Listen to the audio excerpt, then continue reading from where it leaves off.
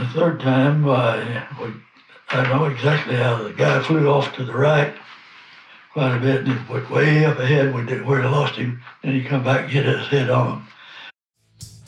That was B-17 pilot Harold Dunn, who was shot down over Germany and interned as a POW in Stalag Luft 3. He also participated in his own way in The Great Escape. Stick around, we have got a great series for you and a few surprises. Relax and enjoy this next series on the Warrior Next Door podcast.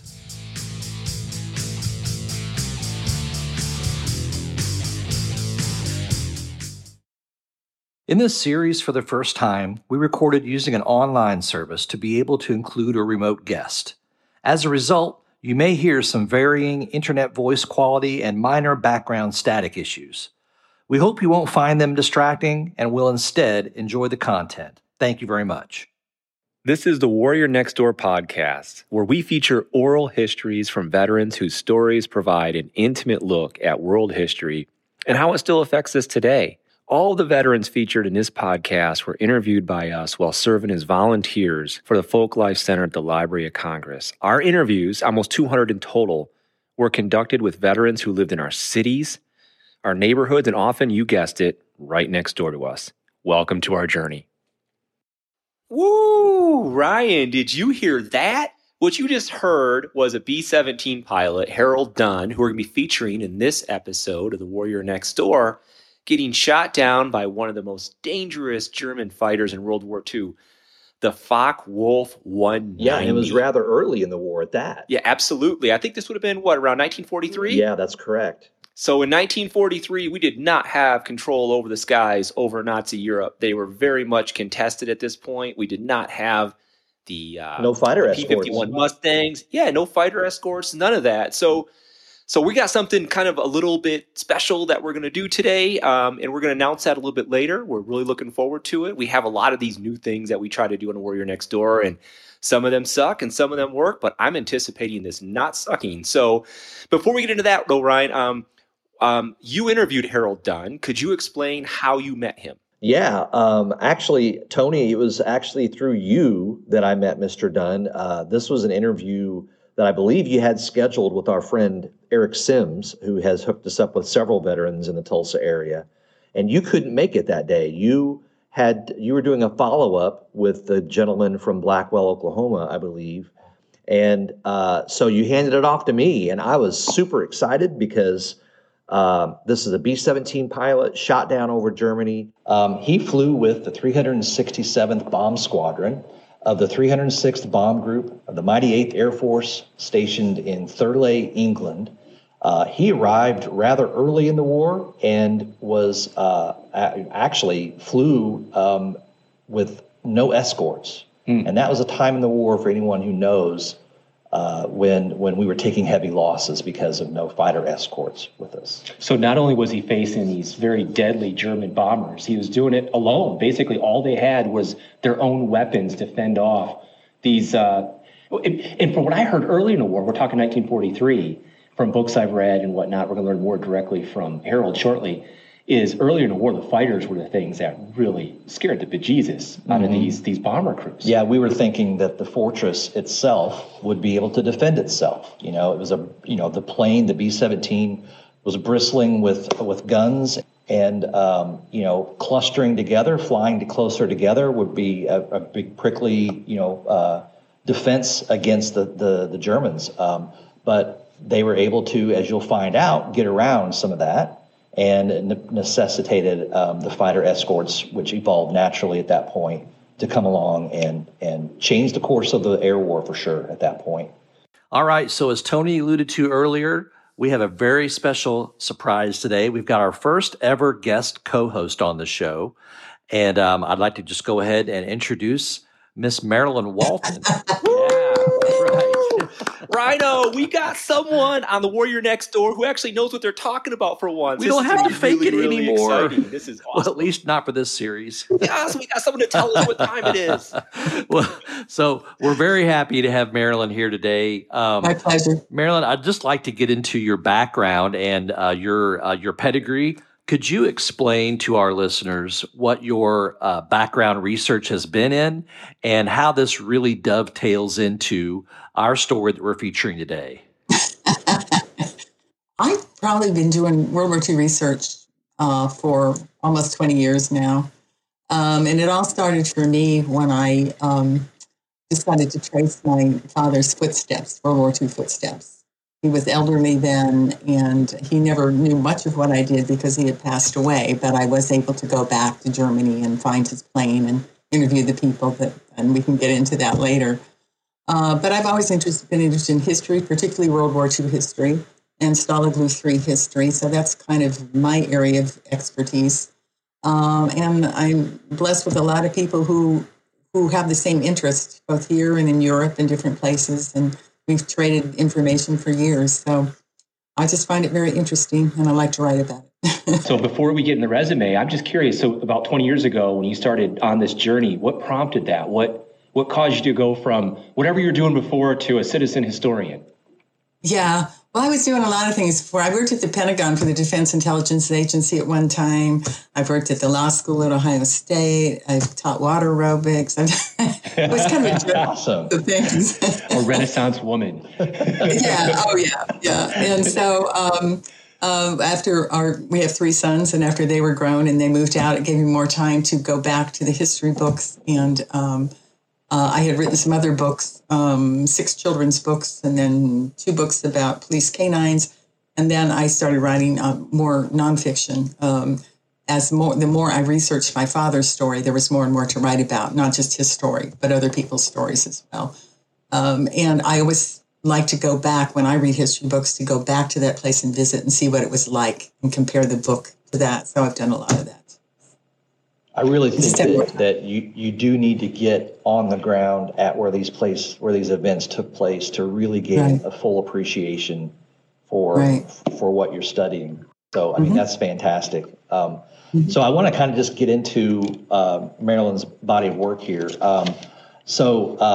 She's written 2 books. This is quite interesting. 2 books about police canine units. Badge on My Collar and Badge on My Collar 2. Tell us a little bit about that. How did that come about?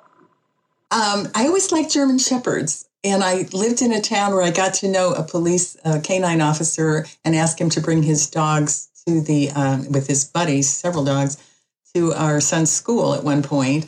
And then he invited me to come to the police dog trials, which if you've never gone to them, they're just fascinating what these dogs can do. And they're very entertaining. And I got to know a lot of the police officers and their dogs. And I just thought one day the stories that they told me were so fascinating.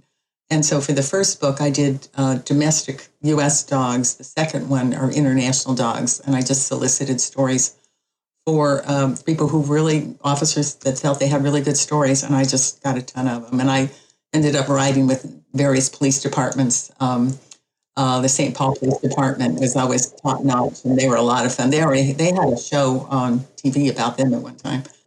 And I just rode around with him and took notes and wrote the stories and got to know the dogs. And I was telling Ryan once, I was up in St. Paul, 4 below zero. The only time they didn't let me get out of the car was a SWAT run, and I had to stay in the car.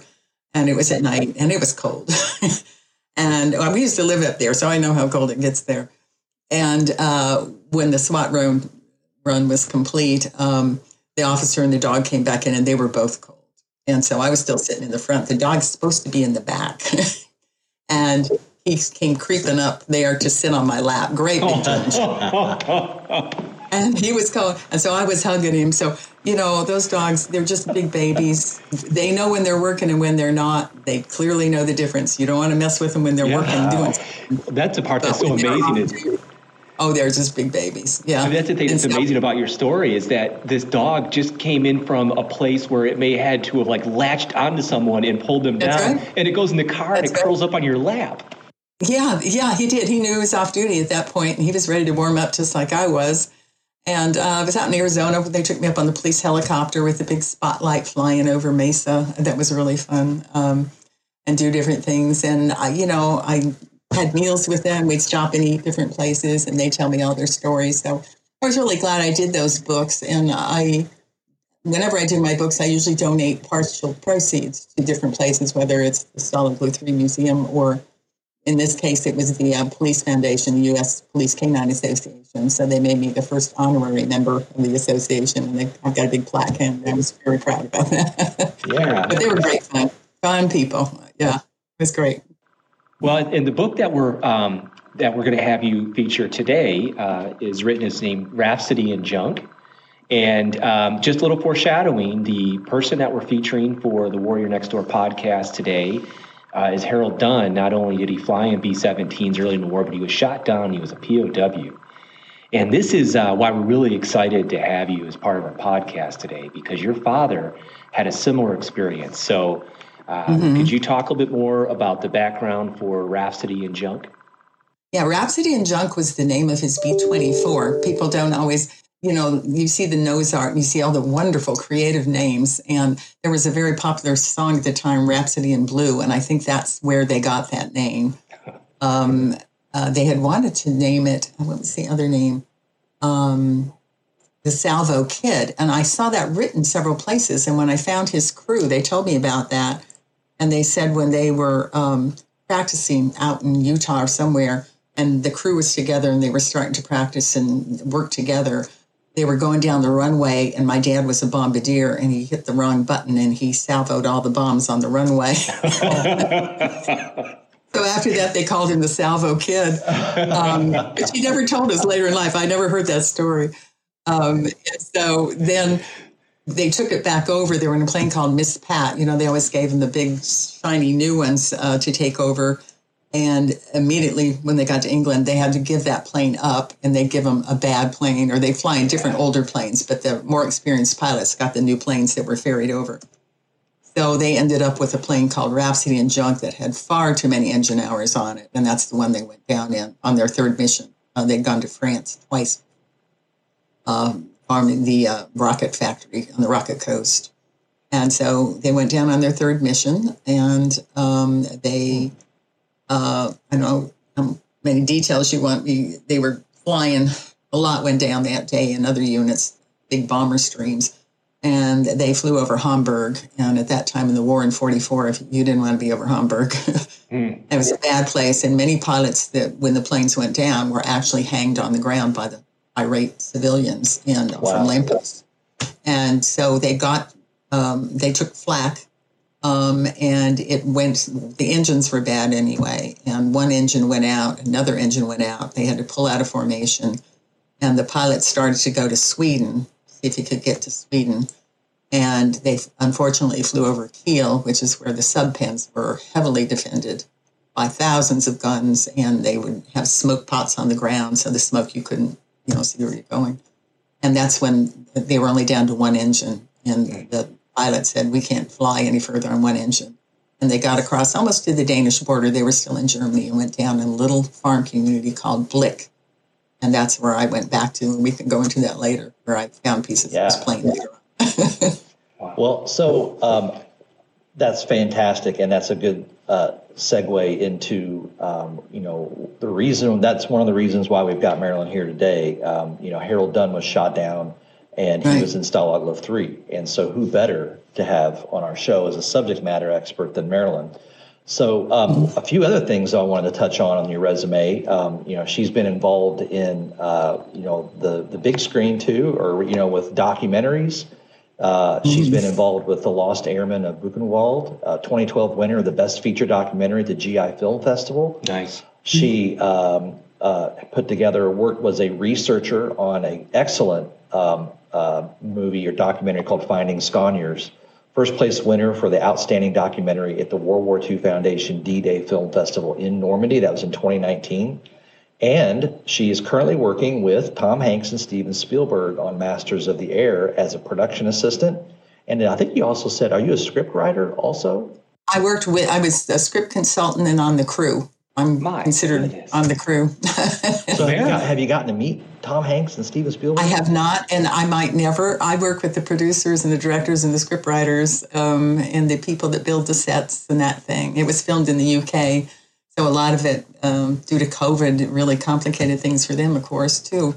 They got delayed, but when they went to build the set of Stalag Luft 3, that's where I came in, and also the director of the museum there, Merrick Lazars, who is a good friend of mine, and he runs the museum over there. And between the two of us, ironically, when that happened, they want to be, these are the same people that I work with that did the John Adams miniseries. I don't know if you saw that. Yeah. And when they did that, they made it a point. Of course, I should back up here. Masters of the Air is the third part of the trilogy, Band of Brothers. Started with Band of Brothers, then they did the Pacific, and now they're going to do the air war in Europe, which will be called Masters of the Air, from a book by Don Miller, and I've met Don Miller.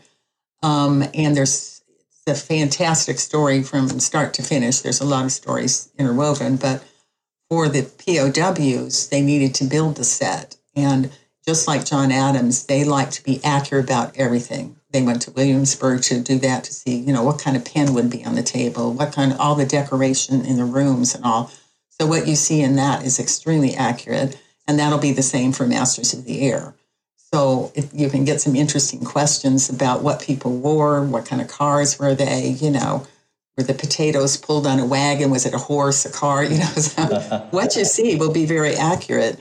And when they built the set, I was astonished how well it turned out, because the descriptions for it came from, I probably have on my bookcase here, probably 100 memoirs of Stalag Luft 3 POWs, and I've read them all.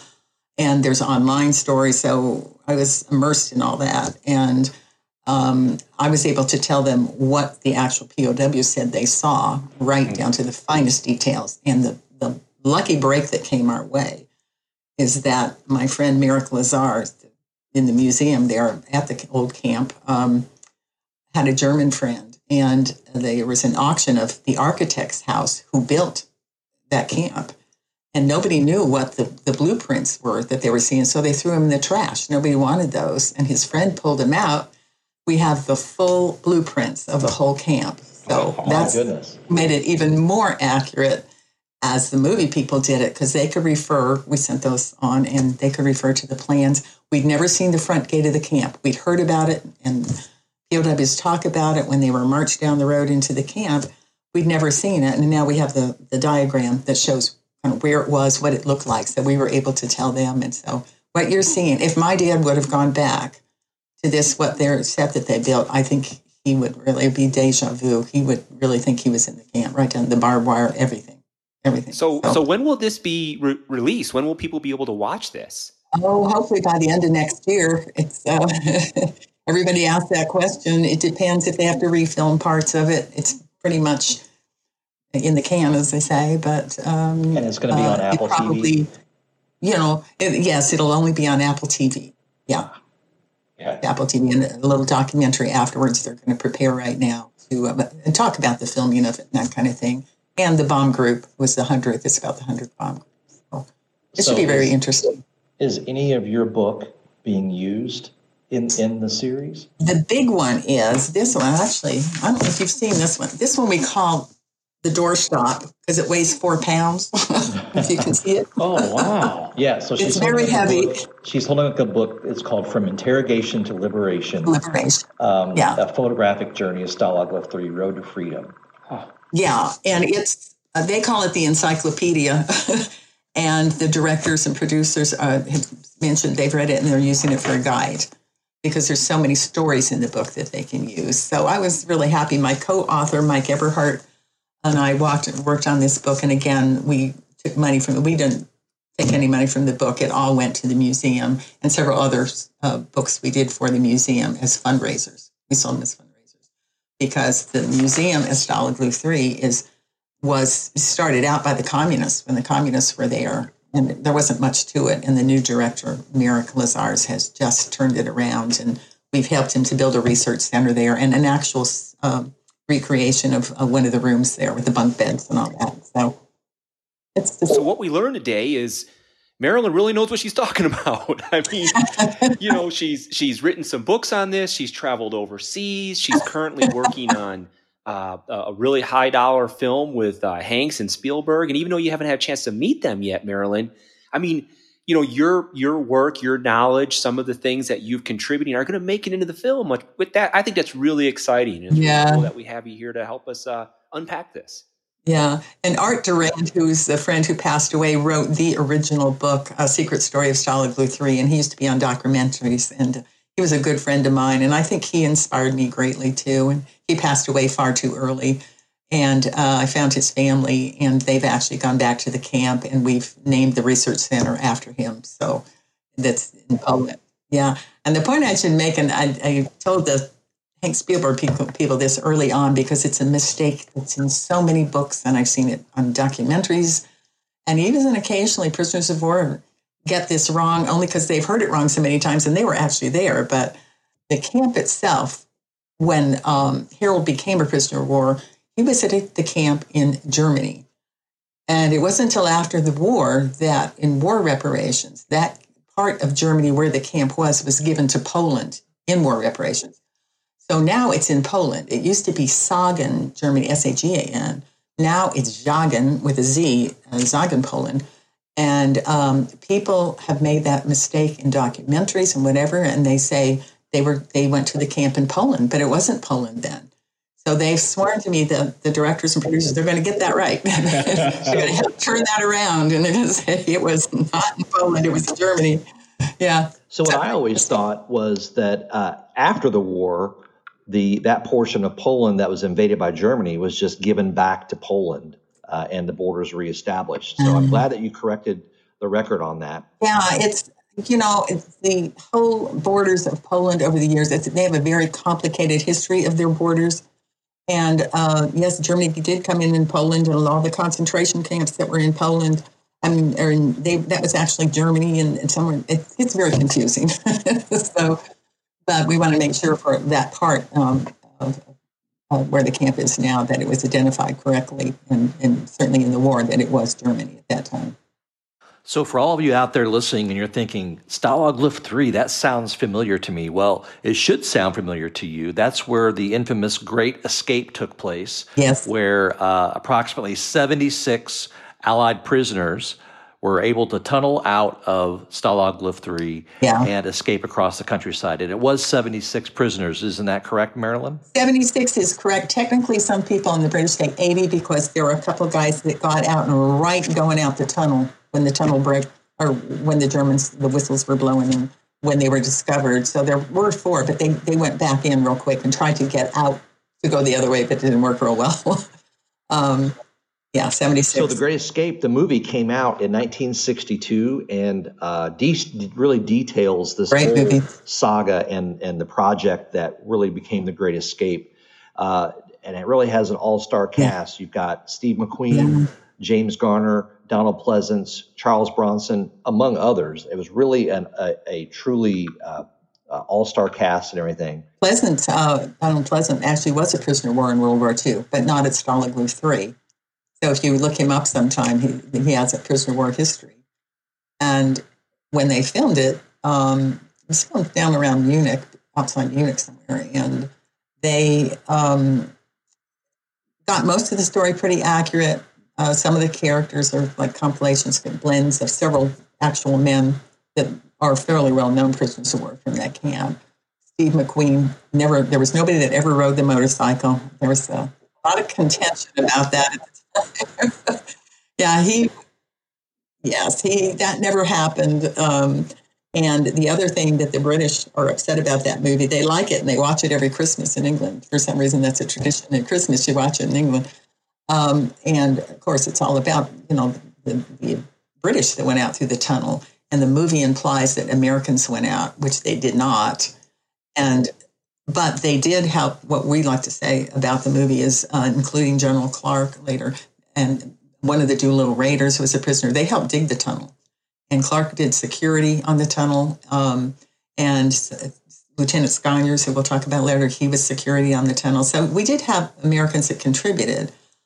But in September of 1943, when the Commandant von Lindiner realized they knew there were tunnels being dug, and they'd get, just a feeling about it, and they could see what was going on in the camp. They didn't want any Americans going out, so they put them in South compound where my father was, and that's where Harold was also. He got moved to South. So if he ever thought about going out through the tunnel, he didn't have a choice. All the Americans were in a different compound by that time. Well, okay. Well, I tell you what. Why don't we go ahead and start jumping into the clips with Harold? I think that we've got. I mean, as we get into the camp part of it, we're going to be able to geek out for quite a while on this stuff. Yeah. So, okay. Well, again, we're so happy we have Marilyn here today and everything. What we'll start off with here is the first clip is going to be all about Harold describing what it was like pre-war for him growing up. Well, like I said, at that time, we'd moved to a place where I couldn't get any work or anything. I'd been working at Kroger's off and on for quite a while as a kid. So I tracked the first winter, and we lived out halfway between Dexter and Essex, Missouri. So had a big drainage ditch, split the farm in half.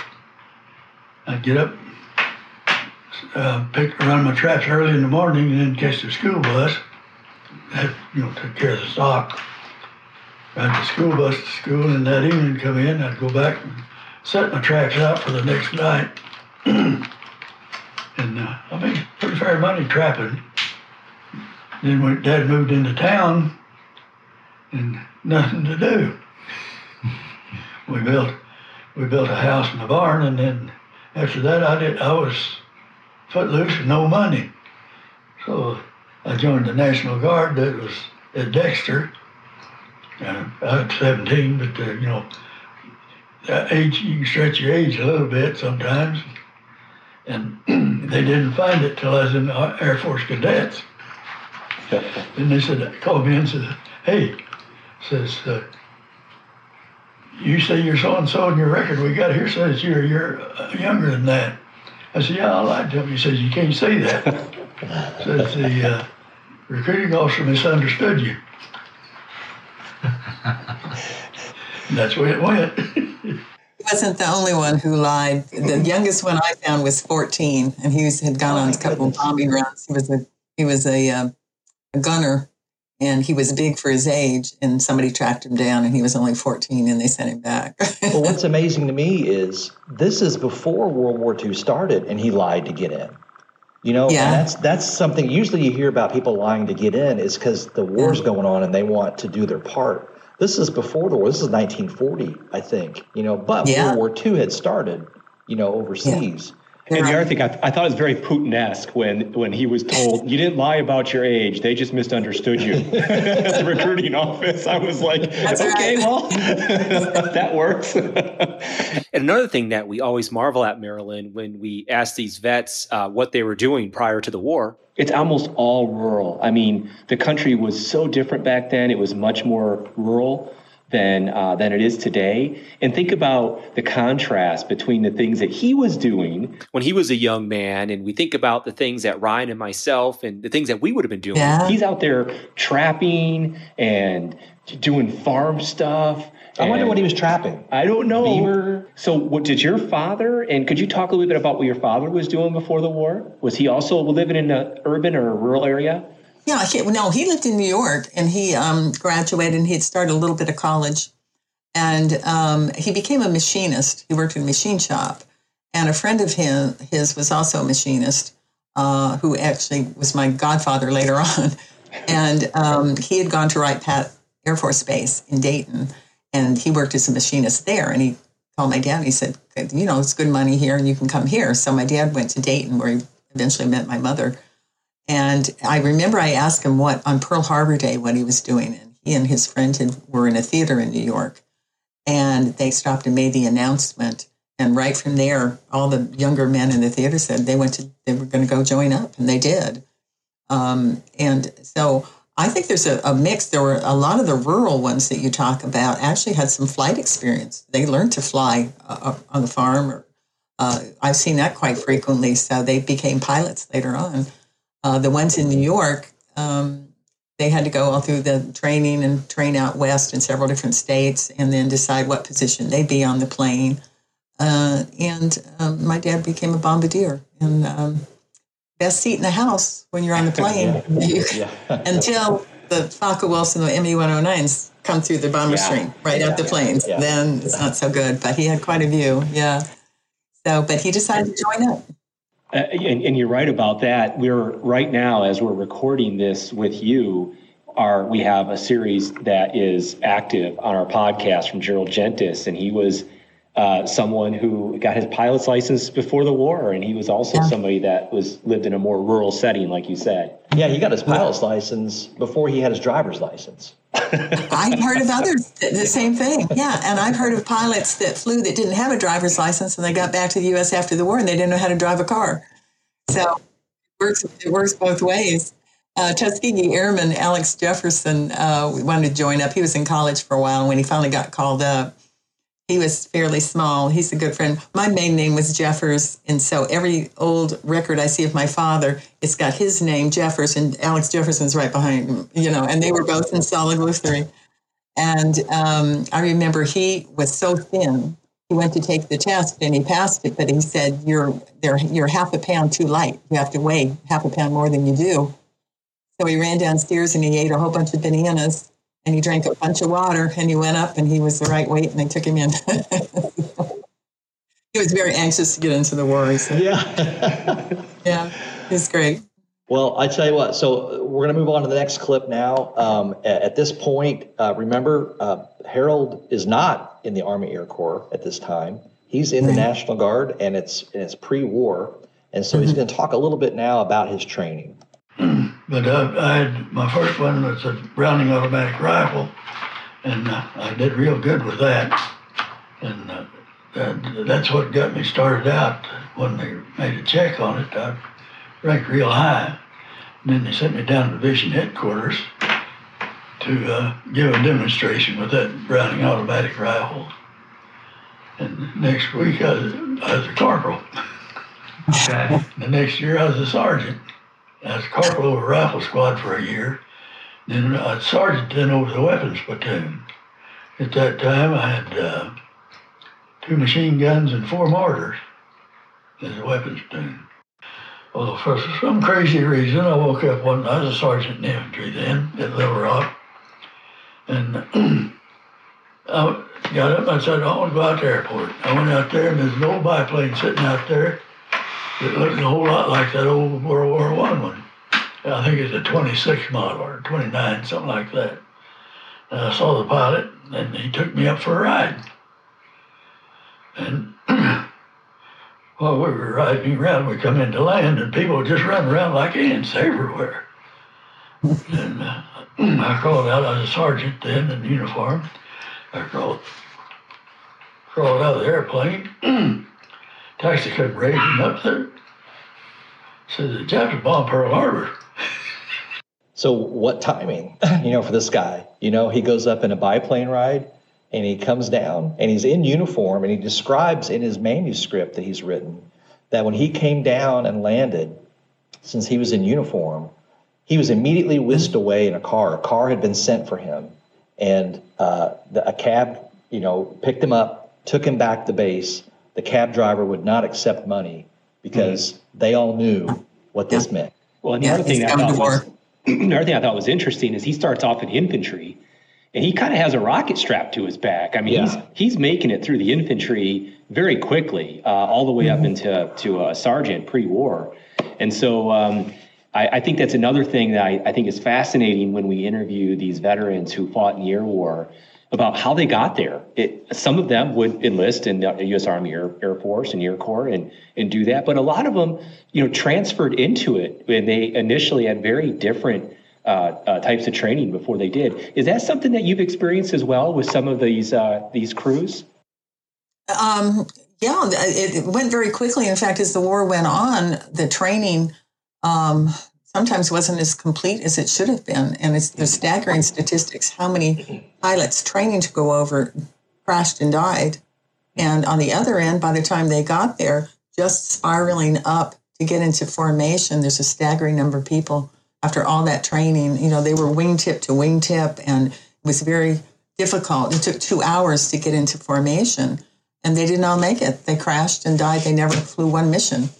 So those are the statistics you never really hear about too much. But the training, I know when Jefferson was training, he was flying low-level training up in Michigan. It was kind of funny. He said how they would fly real low over farm fields, and they'd scare all the chickens, and they'd fly through clotheslines, and they'd land the plane, and the clothesline would be wrapped around the tail of the plane, and they flew under the bridge that leads to Canada, and they were real daredevils, and they had a lot of fun doing it. They weren't the only ones.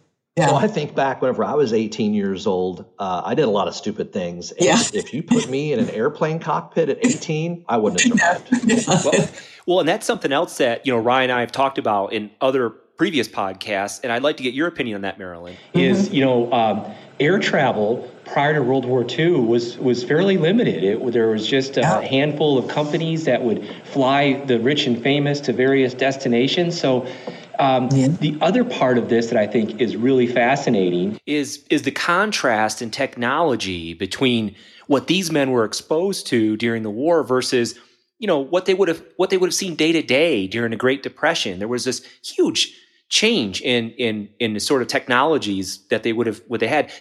Marilyn, did your dad ever talk about that as well? A lot of them had never flown before. This was all new to them, except like the farm boys. Like I say, they had flown some, but most didn't. And then you had the German dirigibles. You could see those, but we weren't on those. So they didn't have a lot of flight experience. They actually, from the ground up, they had to learn everything. And some of them washed out, some of them made it, and it was very intense training for all of them, whether you're a bombardier, navigator, whatever. But it was a change of lifestyle for sure for all of them. It didn't matter where they came from; it was quite different for them. It's interesting. You mentioned that how dangerous it was as they were spiraling up, to get in formation to fly. In the Jerry Gentis series that's playing right now, Jerry was a member. The crew he trained with. He got asked to sit out on a mission so that another guy could go in his place and get his 30th mission in. Well, what happened was they crashed in midair an hour after takeoff, doing that very thing that you're talking about, I'm sure. Yeah, and that was not uncommon. And they were all lost, and Jerry was racked with guilt the rest of his life because that should have been him in that seat. Yeah, that happened a lot. My dad lost most of his roommates the day before he was shot down because of a last-minute change. My goodness. There's a story about that. So that's not unusual. And, of course, when they spiraled up, the whole emphasis was on keeping a really tight formation. And these planes were not easy to fly at all. And in wind and whatever, they were always bouncing around. And I think that contributed to it a lot, trying to keep it tight because if the formation wasn't tight, they knew the Germans attacked from the front and from the sun. They came in those directions. They would fly right through the front of the bomber stream. So if these planes got spread out, it was a lot easier for them to get through. And so that was drilled into them to keep a tight formation. So when you're trying to battle all that in it's hard to fly the plane anyway. It's a wonder more weren't lost, really. So in the book, you talk about a plane that had polka dots on it. Was that the one that got the planes into formation? Could you talk about that briefly? Yeah. Those were called the assembly planes. And when a plane got too many engine hours on it, it wasn't good for combat anymore, but it was good enough to fly up. And so it was painted all different colors, polka dots, different ones. Rhapsody and Junk should have been an assembly plane, but it went on. Maybe the next mission. Yeah.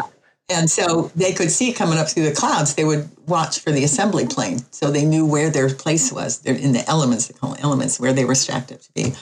And there was nothing easy about it. But yeah, all the bases, there were 100, my dad was at station 123. All the stations around Norwich, they all had assembly planes.